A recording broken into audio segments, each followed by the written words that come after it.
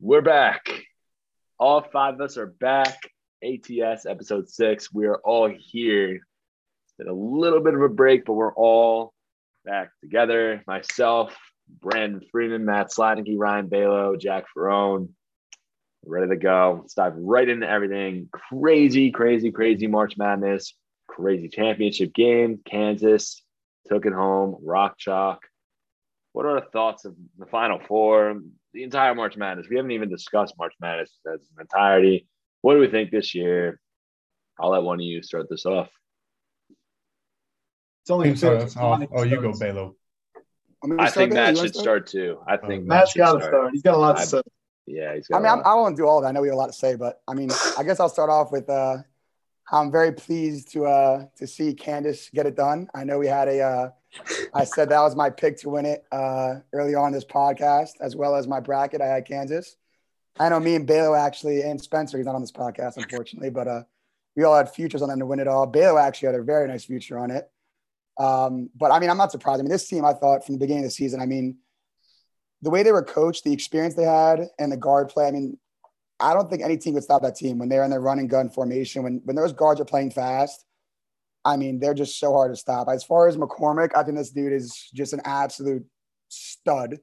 And having a guy like Remy Martin off the bench is just not many teams can have a guy like that. And, you know, teams just can't beat teams that are that like that, play that fast of a pace and just do what they do. So I'm very pleased to see Kansas got it done. That's just my biggest thing. I think Kansas is the best team from the beginning, and I'm really happy to see they got it done.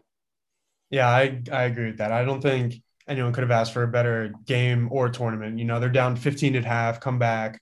It's back and forth the last couple minutes. Just insane. You have the best team in Kansas versus what was considered to be the hottest team coming into the tournament, UNC. The whole tournament was just insane. You know, you had St. Peter's, the Peacocks with the Cinderella story, but you ended it all with a crazy good game. That's the thing, though. Kansas was not the better team in that game. If UNC stays healthy there in the second half, Caleb Love was on 1 foot the entire second half. Bacot slipped on a loose wood piece on the final play he was in and got hurt. If UNC was fully healthy in that second half, I mean, you saw the way it was going in the first half when they were about 85% healthy. Then once everyone started dropping like flies, the next thing you know, Kansas just overpowered them and just, you know, got out in transition. But Caleb Love, for a good 5 minutes in that game, could barely walk. He was literally hobbling on 1 foot, limping, and he wouldn't let anyone stub him out. And frankly, the UNC bench is like a high school JV team. But Leaky Black getting his 4th foul fucked him, but UNC still was right there in the end. Kansas is a very solid team, but they are very lucky UNC was not healthy in that second half. That's all I can say. Yeah, I mean, to go off your point, like I do agree. If you pretty much go down the line, Kansas was 10 deep, UNC was 5 deep. So I mean, that was the narrative before the game. Yeah, 5.5. Kansas is way 5.5. What are you going to call Puff Johnson? I mean, that guy was the player. Puff was balling. No, I know. But if you're telling me Puff is the X factor in that game, come on. I mean, you can't rely on Puff Johnson with a national championship game. No, he's the only guy that can give them give the starters a rest for a little bit and not have a huge drop off. He's not going to fuck the team. And that's my exact point. I mean, the roster that Kansas had compared to UNC's roster, that's not an even roster. I'd say at least 70 out of 100 games, Kansas is winning that game. That was the bottom line. And if you look at the first half for Kansas, they were 6 for 22 in layups. They could not buy a bucket around the rim.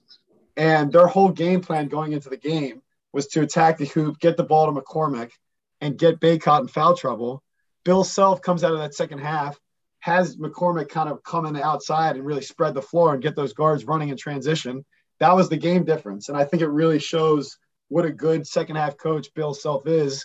And it shows his experience in the tournament because, in my opinion, that whole switch up in offensive philosophy, that was the reason why Kansas is the winner. I mean, Kansas was cold in the first half, but Caleb Love and RJ Davis were combined 10 for 41 from the field, 1 of 13 from 3. their two best perimeter shooters, or I guess Manic's one of the best shooters too, but their two guards who have a heavy job offensively and have the ball in their hands pretty much the entire possession are absolute ice cold, could not have shot worse, and it was still their game to lose, and they lost it. I really think that's a very even matchup, as you could see. And if Caleb Love's on 2 feet in the second half, I think UNC wins by 8. But I mean, not only if Caleb Love's on 2 feet, if Manek wasn't concussed. I mean, they were all banged That's a bunch of bullshit. Manek was cussed. That's a bunch of shit. Dude, he was purple the entire game. He got knocked with an elbow early on in the game. And he's still draining threes. Yeah, but they had a guy yak on the court. Like, they were all banged the off. wheels Carolina yak. They should have. The wheels fell off the bus. A bunch of shit. And then Kansas took advantage of a wounded enemy. Well, I don't think Kansas didn't deserve to win. They were the better team, but yeah, it's a good point. Like, UNC was all banged up. That's the all of them had some kind of injury, like besides Davis, but the rest of them, all of them did. And that also goes back to my point that UNC just didn't have the depth. If one player goes down, no one else can throw in the game. To be fair, Kansas didn't have that much depth either. They had Remy Martin who played 21 minutes. That's it, though. Like, you had Remy Martin off the bench. He's a starter on any roster. Kansas had 5 guys, I believe it was, and double-digit scoring. Kansas, I mean, I don't know what the stat was at the first half. I think it was like 22 second chance points for Carolina. If Kansas would just put a body on a Carolina player and box out and make half their free throws in the beginning and played somewhat of Kansas basketball, I don't even think it should be a game. I think Carolina's a great team. I think Kansas by far is the best team in the country. And when they play Kansas basketball, nobody can beat that team. I mean, I disagree with that. I don't think they're the best team in the country. Abaji was ice cold from the free throw line, and that was a big factor in their struggles in the first half. What was he, 1 for 6 at one point? Couldn't make one free throw. UNC, I mean, that their firepower offensively with that starting 5, I mean, they're so fun to watch. What a run they had this whole tournament. But my God, like, that game's gonna haunt them because I think that was the 4th largest deficit ever overcome in a national championship, and that was their game to lose, and they went ahead and lost it. One more thing, Caleb Love pulling up from almost half court like a Steph Curry shot with 16 seconds left probably wasn't the best shot. Not the best move, yeah. One more thing I will say, and then Puff Johnson took a Steph Curry hero fadeaway. One thing I will say though, one more time about this game, I'll stop about this game, but I was talking to Bale a lot during the game, and I kept telling him, I said, if somehow the Kansas needs to get that guy McCormick the ball, because if I said the anchor of that team, he needs to be able to get the ball in his hands and everything needs to run through him. I saw at halftime, I think I read something about it today, that Bill Self went over it and said, like, if you don't play half your game, we're not going to win this game. Like, McCormick, everything has to run through him. And you saw down the line, he made every big-time shot for them and won that game for them. I think McCormick is the reason. The game-sealing bucket. 100%. I think McCormick is the reason why they won. He was balling. I hate him, but he was balling. He sat out a lot of that first half. Yep. 2 fouls. 2 fouls. Mitch Lightfoot picked up 3 fouls in the first half. He had 4. He had 4 fouls in 7 minutes. Yeah. I mean, I don't even know who their third string big is, but I saw him in the game at one point. The bottom line is Kansas has 10 guys that can go in the game, and UNC only had 6. I think that's what it comes down to. There's more talent on Kansas. UNC has some great players. Caleb Love is a stud. He obviously didn't play the best game, but what a tournament for the kid. I mean, his draft stock's now through the roof. In my opinion, UNC's national championship is beating Duke twice. So props to them. 3 times. Did Duke not beat them this year? Nope. No, they didn't. Yeah. National championship right there. Send Coach K packing all 3 times. That is crazy. Jesus. Wow. All right, let's move on. Wait. Oh, I got to tie it back to Zlotnicki's future. I did say January 28th, send the ticket in, $300 to win 4.2K. Come on, boys. Give me some props for that. Give him his props. Come on now. Any other things before we move on to the next thing? The Baylor household and the Zlotnicki household. What is that? A lot of household loving shit. I don't know. Let's go to the Masters. Tiger Woods, legend, go golfer. He's gonna play But also maybe a preview of the Masters. Who do we like? He just wants his money. You think so? Yeah, he doesn't have any shot in the world. I've zero. He was the highest bet on golfer. You saw that? I wonder why. So yeah, my thing with Tiger is, he's obviously the go to the golf. Tiger's insane. I love Tiger. I have a lot of respect for him, obviously. I see so many tickets I'm reading about. Like, he's like, I think Brandon said he's the most bet on guy right now to win or to finish, I think, top 5. Like, just because people love Tiger, I think it's something like that. I don't even think he makes the cut personally. But then again, I also wouldn't be surprised he wins the whole thing. It's also going to be Tiger Woods. I'll take my pick after you guys talk about Tiger Woods. You guys can go. The fact that he's the most bet on golfer has nothing to do with his any tournament the guy enters, he's going to be. This guy, if he entered the tournament left-handed blindfold, there'd still be millions of bets on him. It's just a Tiger fact. But it's a story in the last 14 months for him to go through that accident and come back and win. He would not enter a tournament where he thinks he's got no chance. Anytime Tiger steps to Augusta National, I don't care what type of fucking off the course issues he has, he's always gonna have a chance. There's no chance he wins. I doubt it, but I would not be surprised to see him make. I would not be surprised to see him make the cut.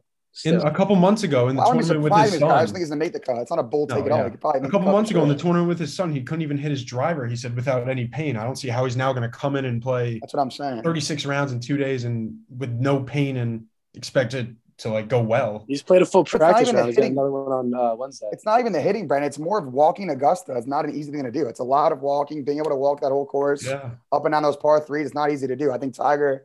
I don't know. It's always going to be Tiger Woods. So I'm not counting him out, but I don't see him winning this thing at all. It'll be fun to watch him. Well, he won the U.S. Open on a torn ACL. Yeah, the bottom line is when Tiger Woods is playing golf, it's just very, very good for the game. He's going to draw in insane crowds. When Tiger's playing golf, people want to watch. I think Masters will probably have the best ratings that they've ever had. You have a guy that literally 14 months ago was practically dead, and he's now playing golf again. We saw the guy do it once in 2019 when everyone counted him out, and he went head to head with Koepka and took him to the ropes and won the jacket. You can't count the guy out. I do agree that he probably does not have the best chances to win. There's a ton of good golfers in this tournament, and there's a lot of good players that are playing hot golf right now. But my goodness, when Tiger Woods is playing golf, it's just great for the game, and I'm so happy to watch it again. Yeah, all good points around. He looks jacked right now. He looks freaking yoked. Let's all pick, just for shits and gigs, let's all pick a golfer we think's going to take it home. Who do we like? Want to start, Brandon? Yeah, I can go ahead and start. I was talking to Matt before. We were just saying how I think Scottie Scheffler is he's been playing unbelievable. I think he's won 3 of the past 5 tournaments he's entered, and he's number 1 in the world for a reason. He's so hot. He has, Brandon. Look at you reading up on some golf. I know. Hey, I love my summertime golf when it's nice out. I don't know how you can't like the links. I'll give my pick. I think Bailey and I have a similar one. But I'll give mine for a quick reason. My pick to win the Masters is JT. I think Justin Thomas I think he's the best golfer in the world. I've bet on him before in previous tournaments, and he's paid out well for me. I have a special spot for him and Sung Jae Im, but I think Justin Thomas will get it done this weekend. I think there's a fact I read about yesterday. I think it was until last year, Thomas has improved in his position on the leaderboard in every single time at Augusta National besides last year. I think his iron play is one of, if not the best iron play in golf. And I think that this course will suit well for him. And I think that I think JT will get the job done and win his Masters this weekend. Yeah. So, this is a pick that it seems like Zlatniki and I are always on the same page for these futures. Justin Thomas, when you look at Augusta National, the real way to win the golf course is to be able to birdie the par 5s. Looking at holes 13 and 15, those holes, I think, average for winners 7 under par on 4 rounds. So you look at guys like JT who just completely can overpower a golf course with his iron play. And if I'm not going to take JT, I'm going to look at someone like Rory McIlroy. Honestly, he's due for the Grand Slam. I know we've been saying it year after year. He's one win away from getting that Masters jacket, but he's another guy that can really tear apart par fives. And to be able to win the Masters, that's really what you have to do. You have to be able to score well on these par fives. And if you look at these long hitters like McIlroy and Thomas, those are two guys that I'd really consider contenders. One other guy I want to throw out there, though, is Cameron Smith, who's coming off that the Players' Championship win. He's playing great golf right now, and he's another guy. He'll be in it Sunday. So those three, I think, are my favorites to win. So we'll see, but there's so much talent in the PGA Tour nowadays. It's truly incredible, and you could probably name 50 guys that really could get it done in this Masters this weekend, because the tour level is just it's truly evolved, and I truly think it's attributed to Tiger Woods. So yeah. Some of the golfers. I've got a stone cold lock for this weekend, and it's Xander Schauffele. Schauffele in his last three Masters, he's gone tied for third, tied for 17th, tied for second. Both of his top three finishes coming with a 72 and a 73 on the Sunday round. He was right there twice and always seems to be playing well at Augusta. He's also, like Balo mentioned, the par fives. He tore apart the par fives last year at Augusta. I think he's just one of those guys who's never seems to be in trouble. Great iron player, great short game. He's always right there, and I feel like he's due to get it done. He has been playing good golf lately as well. And then my more of a long shot bet, Tommy Fleetwood. Like I said, especially around Amen Corner, ball striking is so important, and no one has better tee to green stats than Tommy Fleetwood. If the guy could putt, he'd have 8 majors right now. But I mean, he's due to get it done. He always plays well in the majors. Ball striking machine. I mean, you can literally just go to sleep and watch a YouTube video for an hour of Tommy Fleetwood swing. You'll probably the best sleep of your life. The guy's just a goat waiting to be born. This could be his coming out party. Funny One of these story days, Tommy's gonna hit, and I'm gonna cash on the prop bet. And I think it's this day. Funny, Tommy Fleetwood green jacket. I got to give the background to this Fleetwood pick for Jack here. We do pretty much for every major, we do a draft where we all take golfers. And I believe it's probably been at least 4 out of every 5 majors where Jack Ferrone has Tommy Fleetwood on his squad. So he's going to keep riding Fleetwood until he finally gets one done. I respect it. I respect the fuck out of it. Can I get one more DM'd him on Instagram. I DM'd him on Instagram and said, hey, let me know your jacket size now. I'm going to DM it to the committee just to kind of have that ready in advance because he might win by 5 shots. I'm going to give one more pick with no explanation. I'm just going to say a name, and it's just not even needed to be explained. Abraham answer. That's Jack's guy. He's one of the assassins. But the other guy I'm going to say is Mr. Sung J.M. No explanation needed, but he will win the Masters also if it's not Justin Thomas. That's also no. Right, I'm going to test my golf knowledge here.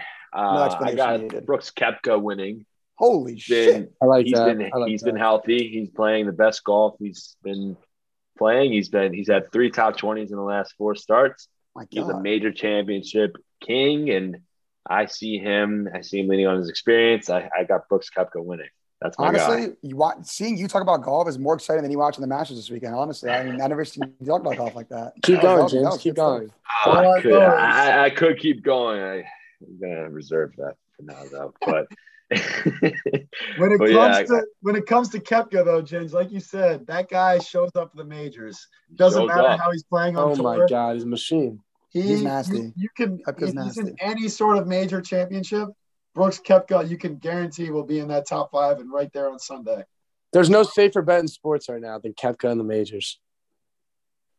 There you go. Cash that. It's a free bet. All right, so we got a couple guests today talking some baseball. I'm waiting on one of them, but one of them is here.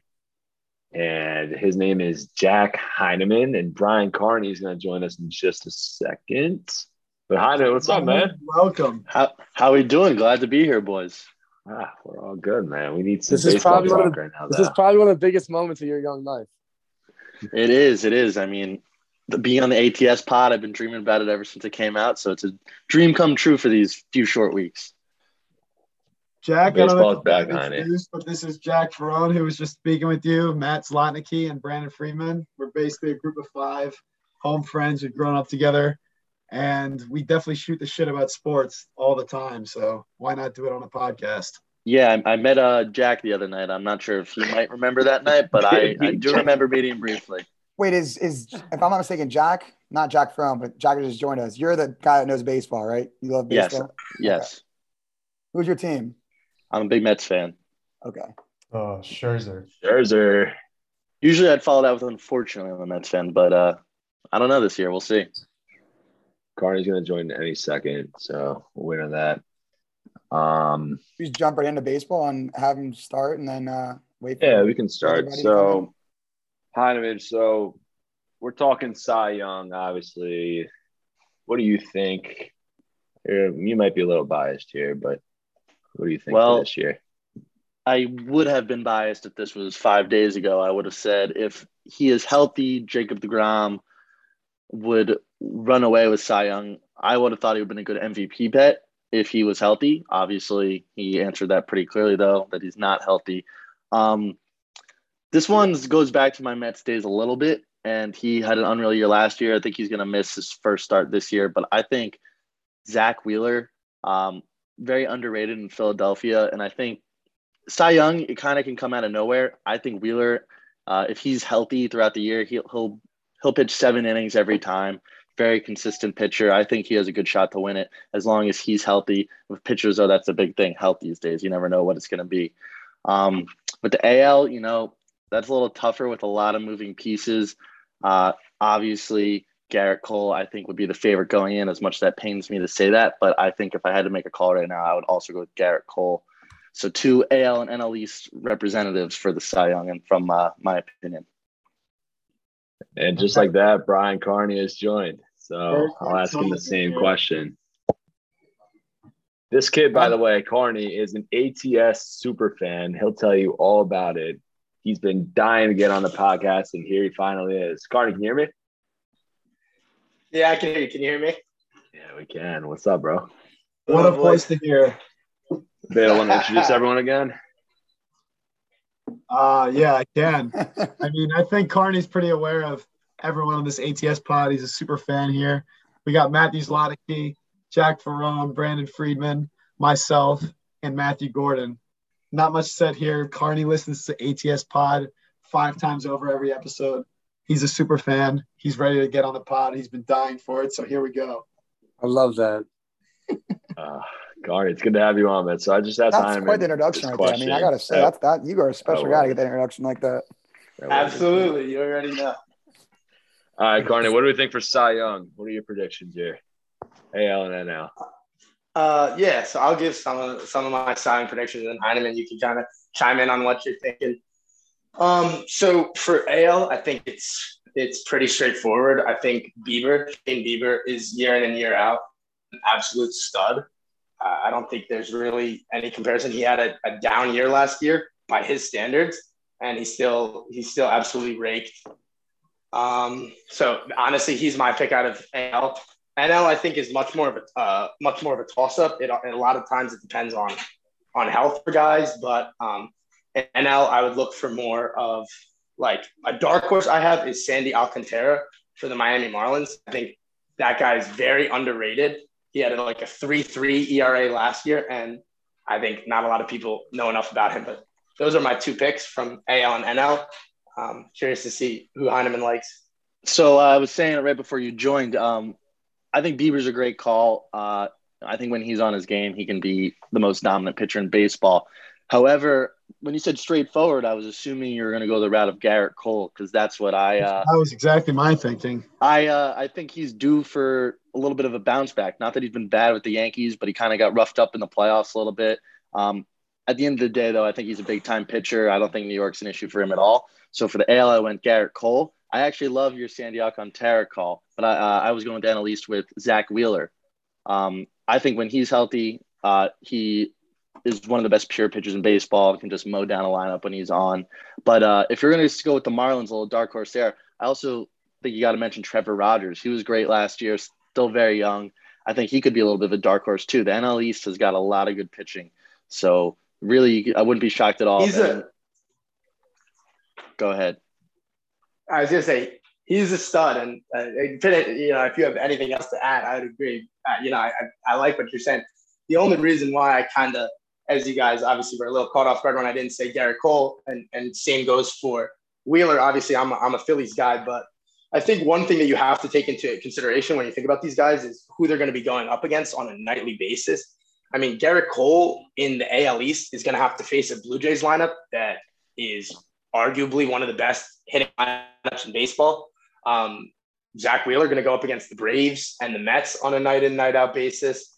I think Bieber in the AL Central is going to deal with about the White Sox. That's about it. He'll have a lot of easy starts where he can really lower that ERA and get out to some great numbers. Whereas same goes for, obviously Alcantara on the NL side will deal with the same problems that Wheeler had. That was obviously more of a dark horse, but I like Garrett Cole. I think he's a good pitcher, but I think if you really look at the numbers within Garrett Cole, I think a lot of that comes from the past. I don't think he really pitched as well as people made him out to be last year. And I don't expect him to be that guy. I think a lot of people are high up on him, and I don't see him continuing to perform at the rate he's been performing at.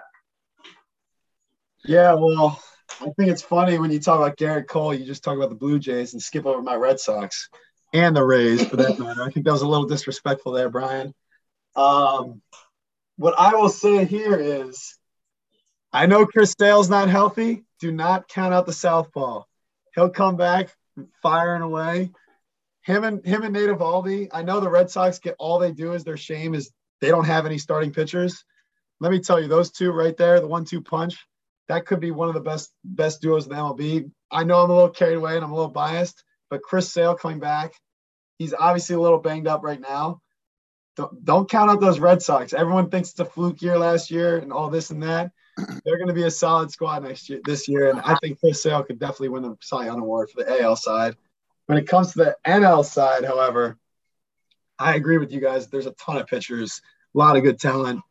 Obviously, you have to put Scherzer in that category. Yes, him and DeGrom both are injured.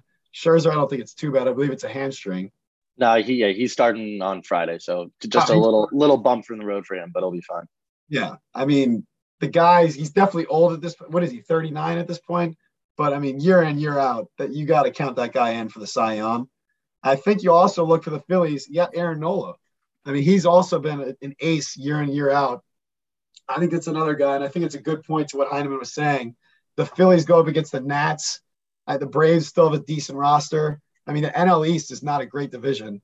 I think you got to go up for Aaron Nola. I know these Met fans don't like me saying that, but I think the NL East is definitely one of the weakest in the National League. I think that's a crazy take. That's a crazy take. If we're going to talk, it's one of the craziest things I've ever heard. We're going to talk year in and year out. The only thing I know is Chris Sale's hurt year in and year out. He's old. There's a lot going on right now. Benny, can we please get the kid that goes by the name of Ben Strauss out of this podcast? Yeah, he's the baseball fanatic also. He wanted to stop by and drop some knowledge real quick. We got a whole entire classroom in here now. You have like 20. You got like the Avengers going. Yeah, this is too much. Let's get Ben out of this. He wasn't invited to this show. All right, well, we're almost done, so let's just wrap this up real quick. I'll pop out. I understand Balo doesn't like to be questioned. No, Ben, I want to hear your thoughts. Ben. Give me your thoughts. He's here. So listen. I think we should take Balo out of this pod. I think we should substitute Ben in for Balo. What I know is if we're on the topic of Cy Young, the Cy Young winner is 100% going to come from the AL East, whether it's Wheeler from the NL East for the National League, whether it's Wheeler, whether it's DeGrom, whether it's Scherzer.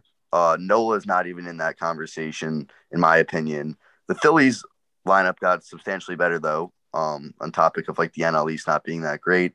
And from the American League, I'm still going to ride with my guy, Robbie Ray, going over to a new team. If a left-hander's throwing 97 and 99 consistently with that type of off speed, and he's hitting his spots like that in the Mariners division, he's going to, rack up at least 12 to 14 wins in that division alone. One more thing I want to say on the topic. I agree with what Benny was saying. I could definitely see it being a pitcher from the NL East. Scherzer, if Scherzer is able to stay healthy, I know he has a small bump in the road. I think Scherzer is an absolute stud.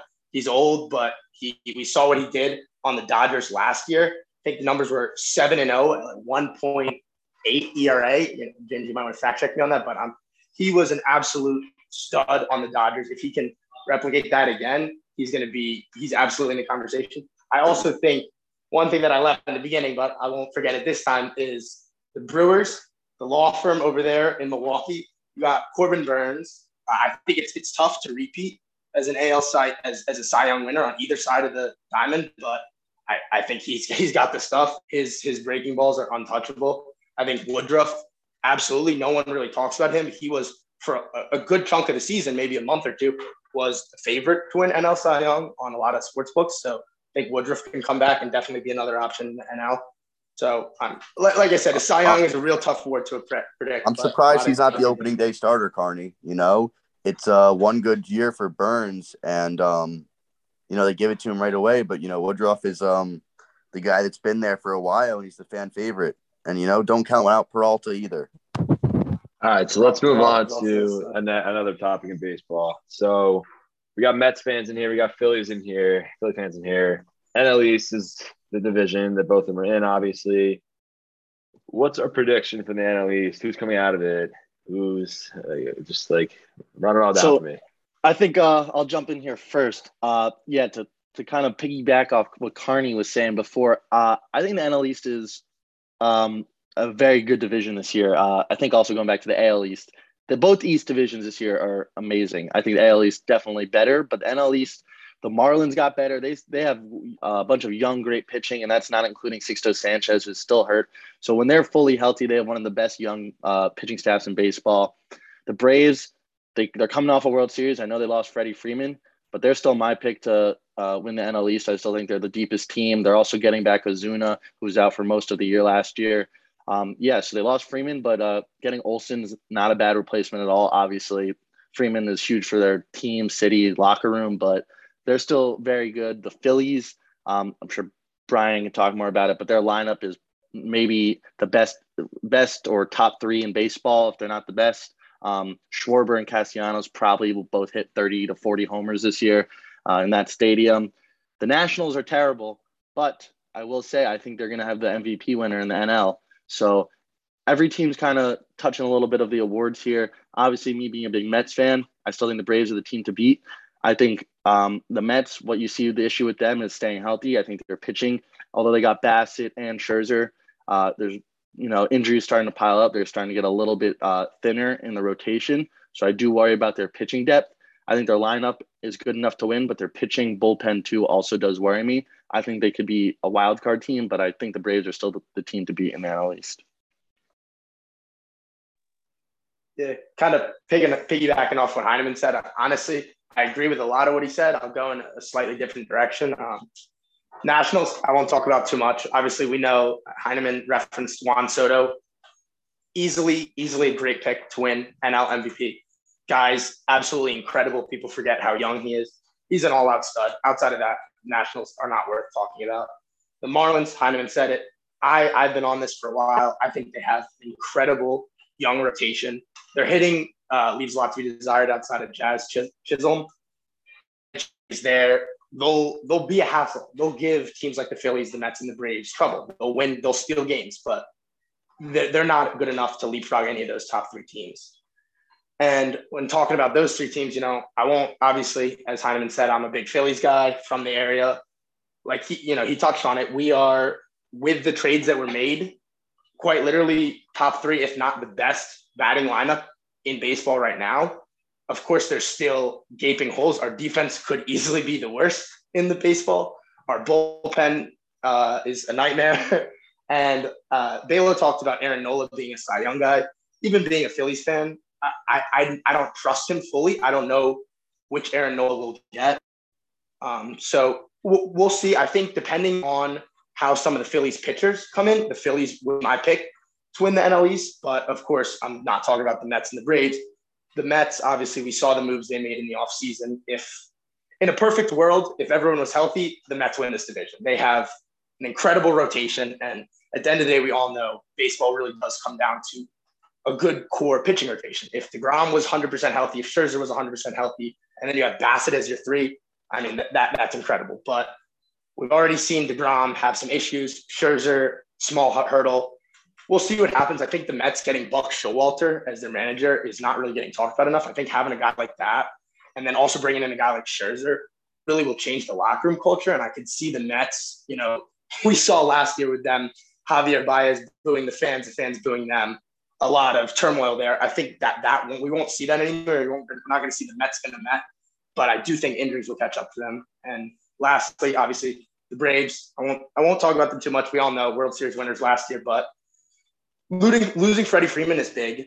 But like Heineman said, Ozuna is incredible. He hasn't played in a while. People forget how good he was on the Marlins before. And I think, and this is, I guess I won't be a part of the hot takes, but I'll give my hot take right now. I could absolutely see Matt Olson having a significantly better statistical season than Freddie Freeman this year. Freddie in LA, Matt in Atlanta. I could see Matt being better than Freddie. So don't count out the Braves. My pick would be the Phillies, but it all depends what kind of Nola and Zach Eflin pitching we get. If we don't, if they play how they did in the second half of last year, forget about it. Word. All right. So real quick, before we send you guys off, give me your World Series prediction, an unbiased prediction. All right. So I think, definitely not going with a hot take here, but I think in the NL, you'll get the Dodgers representing the NL. And then the AL, in my opinion, gets very tough just because you have a very stacked AL East. It'll be interesting to see if they kind of, eliminate each other throughout the way or just too much of a battle. But I think the White Sox, they were a year too early last year, but I think the White Sox are going to be the team to make it out of the AL. They just have so much young talent. I think last year was a nice experience year for them. I think this year they'll really put it all together, but I do think they'll ultimately come up short to the Dodgers. The Dodgers are just far and beyond way better than any other organization in baseball right now, whether that's depth, prospects, anything they have going, data, statistics, they got it all. I think the Dodgers are my clear pick to win the World Series this year. Arnie, what about you, bro? I think, obviously Heinz said it, Dodgers have it all, but I wouldn't go ahead and say they're miles better than every team. I think, they have Walker Buehler, leading the pitching staff, but we'll see what we get from some of the rest of those guys pitching. Obviously Urias is good, but I won't take the Dodgers out of the NL. My pick out of the NL will be the Brewers. Everyone who knows me and listens to me talk about baseball knows how much I love the Brewers. I think they have the best pitching rotation in baseball. If you can get Yelich back to his 2019 MVP form, the hitting is what remains to be seen. They have one of the best bullpens, one of the best pitching rotations, coached well. They're a well-run organization. They have a great farm system. Let's see if we can get guys like Yelich and Willie Adames to hit the way we know they can, and the Brewers will come out of the NL. Out of the AL, I'm surprised Heineman said it because it's something I was thinking too. I really like the White Sox. I think they lost a little bit. They lost Craig Kimbrell. They lost Rodon, but I still think they have a good rotation. But my pick out of the AL will be the Blue Jays. They have an absolutely, like I said it earlier, they have an incredible hitting rotation. They have Bo Bichette, Vlad Guerrero, George Springer. They have some of the best hitters of our generation already, and these guys are young. And then on the pitching side, they lost Robbie Ray, and they real quick replaced him with Kevin Gausman. They got great pitch. They got Jose Barrios. A lot of people might be overrating the Blue Jays. I'm cautious to say that they're going to come out of the AL considering their division, but I think they're a stacked team. And so the picks would be the Blue Jays and the Brewers. If I may interrupt for one thing, I know I'm hearing a lot about baseball right now. Can I ask you guys, all you baseball experts, one question? Absolutely. I follow baseball a little bit here and there, but what are your guys' thoughts on Hyun-Jin Ryu, the pitcher? I think he's, older, not a big strikeout guy, but definitely a reliable, solid pitcher. This question seems to be having a little bit of something else to it, not sure. But he won't go more than, 7 innings, probably won't strike out more than 4. But I think in a team like the Blue Jays, like Carney was saying, they got a bunch of studs before him. So they won't – then they also have young Alek Manoah. So they got a great rotation. He'll be perfect for 4th or 5th guy for that rotation, so they'll be totally fine. And solid player. Yeah, Ray's my guy. I've been on the Dodgers at lefty, can pretty much. He's a big Dodger I love guy. All right, Jack, Brian, thank you guys so much. That was so electric. Thank you. We'll definitely have you back for sure. And baseball season's back, baby. So we can complain. Absolutely. Yeah, thanks for having us. Of course. Hell yeah. Thanks for having us, Ginge. Take it easy, boys. Thank you, boys. Take Not it getting easy, into man. baseball. We love it. All right. Wow. I love baseball. Those guys are What? good. Wow. They A definitely lot knew of their stuff. info. They knew their shit for sure. So let's try to reshift our focus to the NBA real quick. So playoffs are heating up right around the corner. Got a lot to talk about there. You got MVP of the league, rookie of the year. It's not that much of a debate.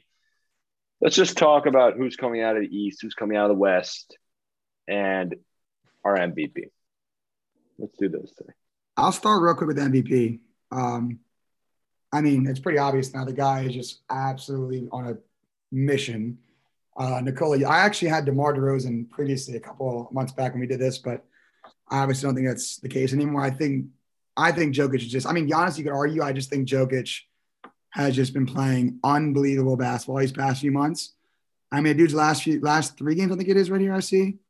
38 points, 37 points, 19, 18, 13 rebounds, 9 assists, 8 assists, 6 assists. And by the way, his field goal percentage is above a 65%. I mean, this guy is just absolutely – and I think he won it last year too, no? Did he win it last year? Yes, he did. Jokic did win it last year. I mean, this dude is Not just human. – and not to mention the Nuggets, without Jamal Murray and Porter playing right now, what they're doing, what he's doing for this team is just nothing short of sensational. This guy is by far the clear-cut MVP in my opinion now, and what he is doing for this Nuggets team. And I think once they get Murray and Porter back, they're even more dangerous. But what Jokic can do at that size and be that dominant, it's just we're lucky to see it. I mean, I think the only guy you could argue is Giannis and the Bucks right now. But other than that, I don't think Embiid's close to Jokic right now. There's no way. You're so wrong. I honestly tend to so agree wrong. with Slotnicky, and we're seeming to agree on a lot of things in this podcast. But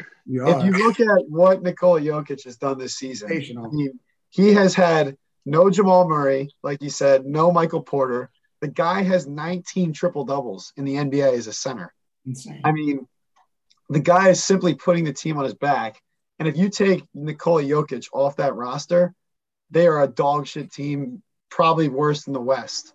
So, I mean, in my opinion, you got to give it to Jokic. I get the season that Embiid's had, and I know a lot of people argue that Jokic won it last year, Embiid should get it this year. But if you look at the difference between what Jokic brings to his team versus – I mean, Embiid's a great player, but what Jokic has done for the Nuggets this year is truly remarkable, and I think he's more than deserving for the award again, and he should be your MVP, and I think he will be. I agree, but I think the disrespect to Embiid needs. I mean, you have Giannis before Embiid. Like, what? Have you seen what Embiid's done recently too? He's at 45 and 44 in the past 2 games, 29, 37. I mean, he's a monster. They're second in the East and third in the East, and what else can he do really? And yeah, he plays with Harden, but dude's putting up 30 and 11 every game. So I don't disagree with you that Jokic should win.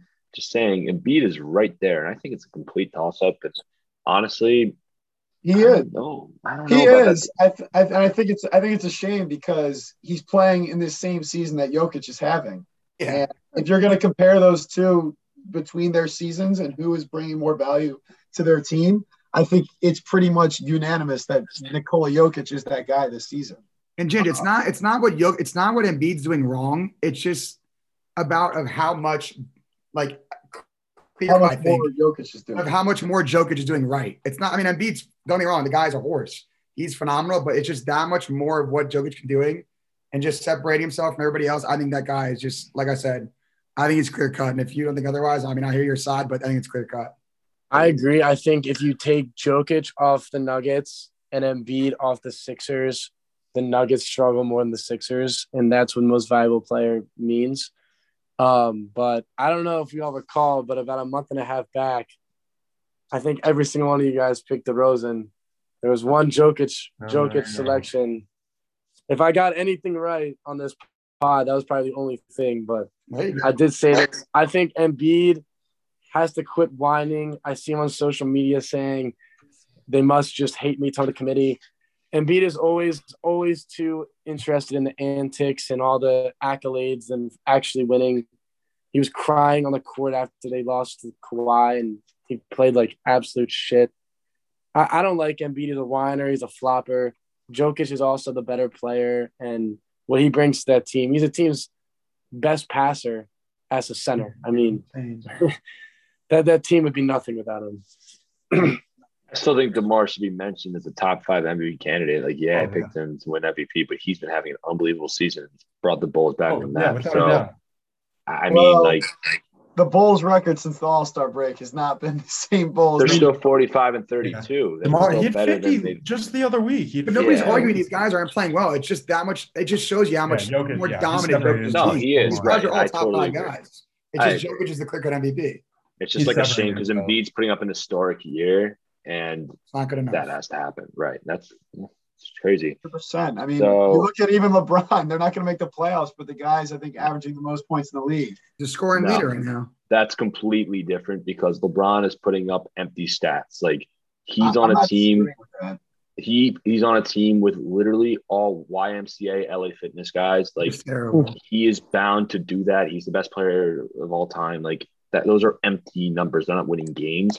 So that's the difference between LeBron and those guys, obviously. Yeah. But I mean, look, I'm not arguing LeBron should win MVP. I'm just saying the talent in the NBA, you're going to have at least 5 guys in the league that you could argue for MVP. I think it just shows what Jokic is doing is truly incredible. And in my opinion, I think it's pretty much unanimous. Besides, it seems like you, Ginge, that he really is the most valuable player in the league for this season. No, I agree. I just think Embiid's season is like right there with him. I think Jokic would probably win. It's close.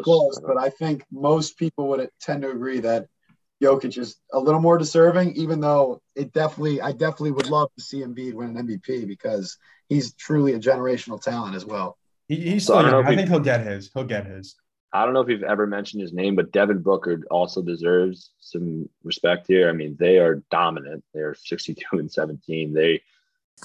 He deserves some credit too. So yeah, I mean, there are studs in this league, but Jokic has been playing unbelievable.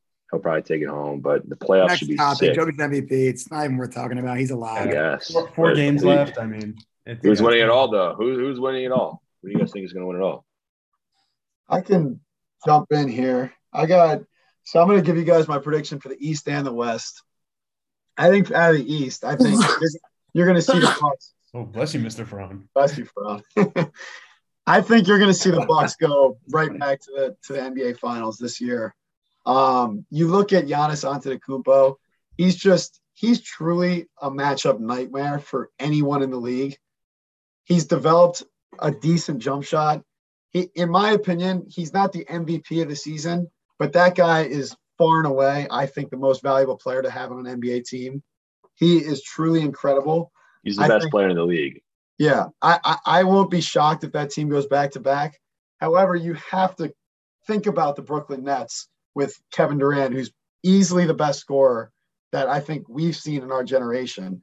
If I'm going to take a team out of the East, it's the Bucks. Out of the West, this is going to get interesting because I know this team has kind of fallen off since the start of the year, but I think there's something to be said about those Golden State Warriors.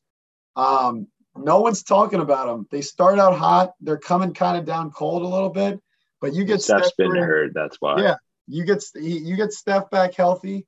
It's going to be a dangerous scene, and I really am truly. I saw the odds to win the championship. They were 11-1 this morning. I'm really debating putting another future bet on the Golden State Warriors to win the national championship not the national championship, the NBA Finals, because you cannot count out that kid. And the West, it's wide open. I know the Suns are pretty much the clear favorite right now out of the West, but I mean, when Steph's healthy, I think you got to consider those Warriors. I totally agree. Jack, you got it. 100%. You got it, Jack. I was going to say the Warriors are the West as well, as long as Curry and Clay are healthy in the playoffs. Like Bale said, it's wide open. But my take out of the East is going to be a bit surprising. I don't think this team is talked about nearly enough. They've been quietly racking up a lot of wins since the All-Star break. It's the Miami Heat. If you look at the guys the roster they've made up, it's a bunch of junkyard dogs. It's fucking Jimmy Butler, who's just tenacious. He's relentless. Bam Adebayo. I mean, you got some of the best defensive players in the league with those two, PJ Tucker, Kyle Lowry, such a smart veteran. That they're deep and they can go. And they're a team that's built for the postseason. They're a team you do not want to play in a 7-game series because they're going to bully you. And I think their biggest threat is the Bucks. And I just look at how they match up. And you got Bam guarding Giannis. I think that's as good of a defender you can put on Giannis defensive matchup wise as you could want. And then Jimmy Butler on Middleton.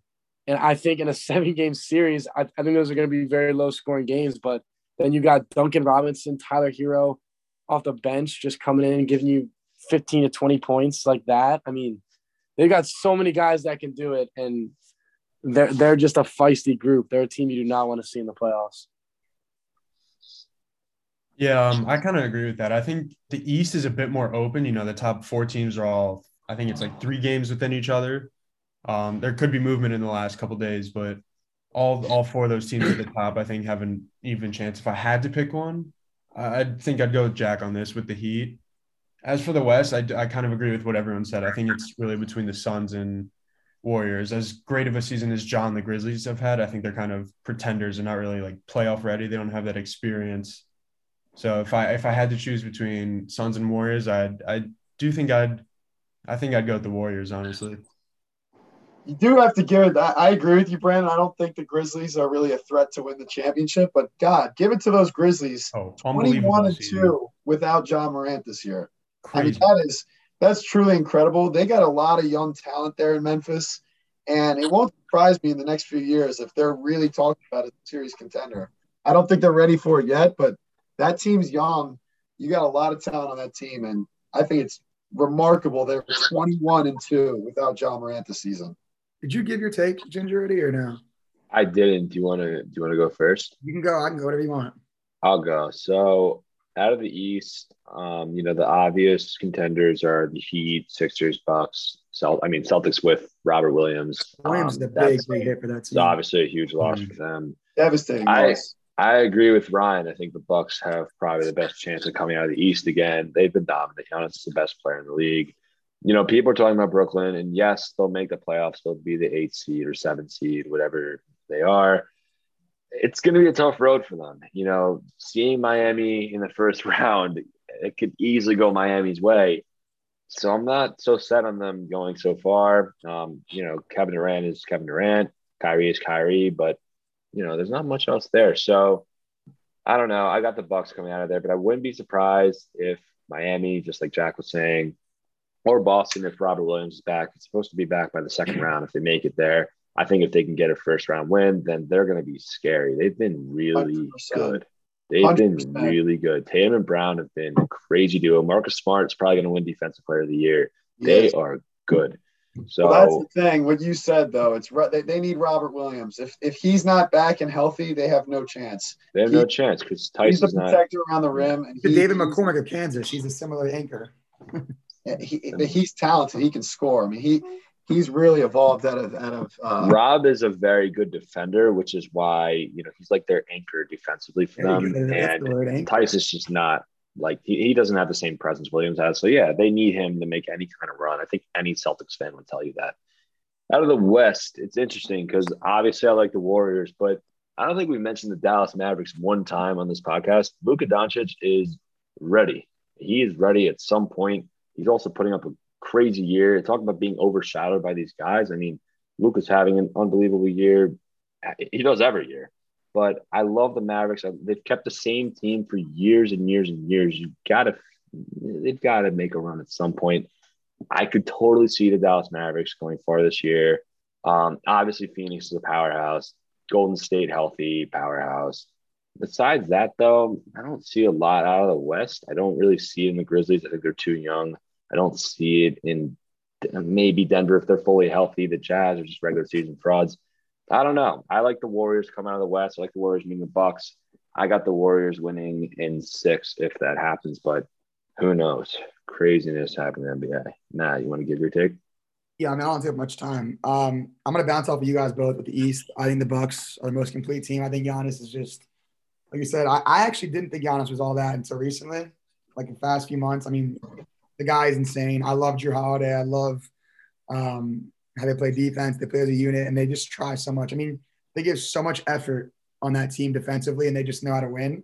I don't know if I've been brainwashed. My roommate's a dire Nets fan. I don't know if I've been talking about so many Nets talk so much, but I still think seeing Durant and Kyrie in a 7-game series is just something you don't want to see. I mean, Durant is just – I don't care. Like, this team – if this team can play defense and not worry about just outscoring the other team every time and actually learn how to play some defense, I'm scared of seeing Durant in a 7-game series. That guy is just, I think, the best scorer I've ever seen play.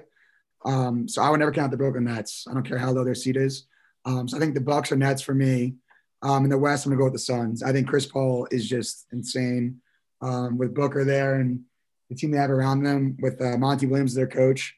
I think they have every piece they need to win it all. So I'm going to go with the Nets or Bucks, and then they're going to go against the Suns in the West. Those are some solid picks. All right, so this episode's getting a little long, so let's cut straight to hot takes. Who's got the hottest take here? I don't know. I got a spicy take. I got a spicy take. Let's hear it. I don't think the Dolphins make the playoffs. I know everyone thinks like they're kind of not playoff ready this year, but then you get Tyreek Hill, and that's kind of pushes them over the edge. But bottom line, I think the AFC is going to be a bloodbath, and I think they lose a couple games that they shouldn't, and they just don't make it. I like that. So mine's going to be NBA related. We're going to stay on topic for mine. I got Phoenix losing in the second round. They're going to play either, as of now, either Dallas or Denver. I think either one of those teams beat them. Is Porter coming back or? He's supposed to, but he's supposed to. But because if those two come back, I don't think it's even. I think those guys can easily go far if those two come back. Yeah, but the Suns are dominant. They're 62-16. I'll say mine. Second round would be crazy. I'll say mine real quick. Hot take. I usually give hot ones, but I don't know if this is hot to you guys or not, but I'm going to go with the Memphis Grizzlies winning the NBA Finals. And I say that because I think, Bailey, what was your stat about them without 21-2 without Ja Morant? 21-2, you said? Yeah. Okay, and I think the teams they played, and it wasn't just like the Pacers or the Raptors, but I think it was the Bucks and the Nets in the same week without Ja Morant. They played a lot of injury-riddled teams, though. A lot. They played a lot of teams without missing. No, I'm saying the most recent one. I mean, this is a bold take. That's why I'm giving it, but the most recent ones that I can picture of being impressive wins to me were the Nets and the Bucks without Ja Morant. This team, I think, is the next, up and coming, young, like, I think they have a very good future in Grizzlies. I mean, it's a bold take. I think Ja Morant, when he's there, is insane. So I love that. I love Bane. I love Jaren Jackson. I think the Grizzlies can have a shot at winning, but that's obviously a bold take. But that is beyond bold. Let me tell you. That's very fucking bold, but we love it. I'll change it up and talk back at the Masters. And I will tell you this guy at 100-1 odds. Do not count this guy out. The Belgian golfer, Thomas Pieters. This guy is a long ball hitter, one of the best iron players out of Europe. He's killing it on the European tour. I would lock that in, sprinkle it, whatever you want to do. 100-1 odds, Thomas Pieters. He will be your Masters champion. That is extremely bold, but I'm telling you, there's something about Thomas Pieters. I really like him this week. All right, I've got another. I like that, Belo. I've got another golf Masters hot take. This one is a absolute lock. Bryson DeChambeau will miss the cut. He has a horrible history at the Masters with no top 25 appearances. His last showing 2 weeks ago, he missed the cut, shooting +5 at a TPC San Antonio. DeChambeau always talks a huge game about his distance at Augusta and calls it a par 68 for him, and then proceeds to shoot 75, so technically 7 over. But Augusta is not forgiving on Amen Corner, and DeChambeau is very errant, especially off the tee. He sprays the ball all over the place, and he loves getting in his own head. I just think DeChambeau is going to completely fold this week and miss the cut while Brooks Koepka is in contention. With Bryson, Jack, I mean, I like that take. What are the odds on that? Do you know? I have no idea. I'm gonna look tomorrow on FanDuel because I will be letting you know. I like that take. With Bryson, you want to hear his last 3 Masters appearances? He's gone tied for 34th. Then he had a tied for 29th with a 66 on Sunday. So if he shot even that round, he probably comes in dead last of all the people that made the cut. And then in 2018, he was tied for 38th. So he's barely been inside the top 30 in the last 3 years. And he's not trending well as of late. The course does not set up well for him. His power is pretty much useless there. I mean, I think DeChambeau will definitely be watching from home on Saturday. I don't mind that either, Jack. I think when Bryson's bad, it's really bad. I mean, the guy can be in freaking a different golf course off the tee sometimes when he hits the ball left or right. I mean, when he's bad, like I said, he hits it really bad. But then DeChambeau lost to Good in a scramble back-to-back times. Good Golf's a great crew there. Yeah. All right. So our last topic, it's our debate. Never really talked about this before. Interesting. Who's the GOAT of all sports? The GOAT of GOATs. Could be anyone. Are we going overtime right now? This is like a 3-hour podcast. I think this is a very, very simple question. If you think about what every little kid thinks about growing up, who they want to be like, and you think about everyone in the sports world who they talk about on a daily basis, you can't say anyone besides Nick Foles. After what he did for right. I thought he was going to say Jordan. Baylor thought he was going to say Tom Brady. I thought he was going to say Rodgers. I'm not even going to talk about mine. Why are you guys laughing? Yeah, we know Baylor. We don't need to give Baylor backup quarterback during that playoff run. The Philly special beat Tom Brady. You would probably say Tom Brady's the GOAT. Who just beat him? So the whole debate, I'm going to go back. 17. The debate about the GOAT, I mean, from what we've seen, I mean, I know my dad's always going to say like, he loves MJ over LeBron and all this stuff, but as far as the greatest that I've seen, like as far as basketball, I'm going to go basketball and NBA. I mean, LeBron has to be that guy. He is, from what I've seen, I mean, from what we've seen, you haven't seen MJ play. I'm saying from what we've seen LeBron do in the years that we've seen him play, he's got it without a doubt be the guy. I mean, what he's done, teams he's had, the numbers he's put up, the rings he's had. I mean, the guy, I think for sure is – I don't want to keep this long. I'm trying to do this short and sweet. I think LeBron is the GOAT from what we've seen. It's a long episode. You guys can do yours quick. The only other one that I want to add is the fact that he's really, I don't think, considered in this conversation, and he has to be, is Tiger Woods. I mean, the guy is probably one of the best athletes we have ever seen. He completely changed his entire sport. Golf used to be like one of these little pastimes that just a bunch of old guys play. Now you see these athletes that are literally playing golf. You see Brooks Koepka, you see Bryson DeChambeau, you see Rory McIlroy. You see these guys that are just complete stud athletes that have really, I believe, the game's changed because of Tiger Woods. And if I think you're going to talk at the GOAT of GOATs, he's a guy that will forever have changed the game of golf that he plays. And I think he's got to be in that conversation. That's my second behind Foles. I actually love that take.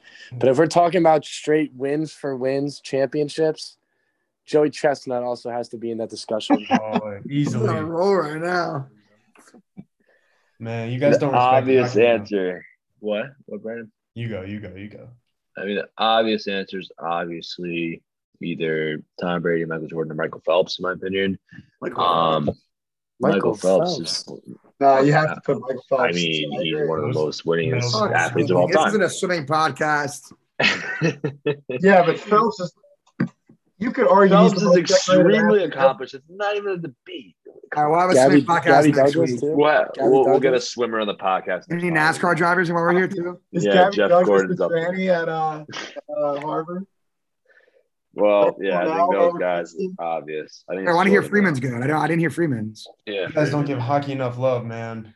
Oh my God. Listen. You guys. Who do you say? We didn't hear. PK Subban? I'd say only, but he has 4 championships. He has 9 MVPs. I mean, if you take away the guy's goals, and like only assists, he still has the most points of all time of any players. Hockey he has almost played in Canada and Russia. What was that? Hockey is only played in Canada and Russia. End of discussion. Oh, it's not playing in America? Wait. Is he more of a goat? Dude, if you just look at the stats, it's unbelievable. Is he more of a goat than Phelps, Friedman?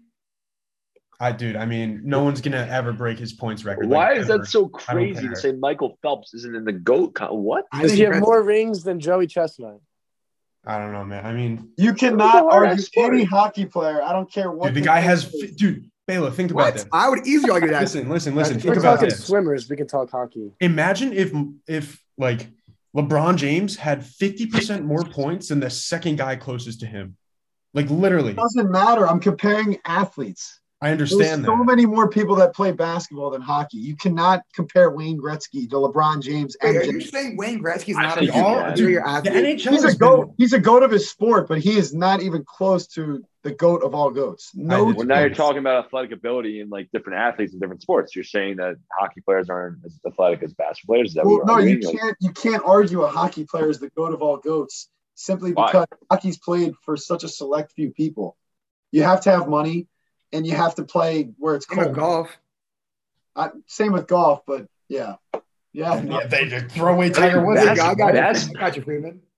Like you can make the same argument for Michael Phelps. How are kids in Arizona going to swim if they're in a desert? Like, I just think that's an awful argument for this conversation. Football. I'm just saying, pure. Like, if you look at the stats in the comp, he has LeBron James 3,000 points. Like, it's ridiculous. No one's going to ever break that. Ever. I don't need to entertain this discussion any longer. Okay. There is no hockey player ever that I will consider the GOAT of all GOATs. But I don't get what you're arguing because football is typically just an American sport. It's not that big in the country. He's saying a lot less people play hockey than any of those other GOATs. But you're not understanding what I'm saying. No. Football is generally in America. If hockey's only based in Russia and whatever, like what's your argument there? So he's the GOAT of Canada, sure. Brady's the GOAT of America. Like what? I'm not getting into this discussion. I'm really not. Can we just hold on? Can we bottle this? Listen. 10 years of age. Can we just do one thing? Can we just bottle this up and then start the podcast next week with this argument? I like it. I will make sure we start with this topic. I like this. All right. I'd love to see an essay written by Brandon Freeman on why a hockey player should be the GOAT of all GOATs. You will not be getting an essay from me for a podcast. I'll tell you that much. All right. Before hands are thrown, let's cut this off. Thank you guys for tuning in. What an episode. And we'll see y'all next time, baby. Shout out to Baseball Insiders. Those guys were great. Love baseball here.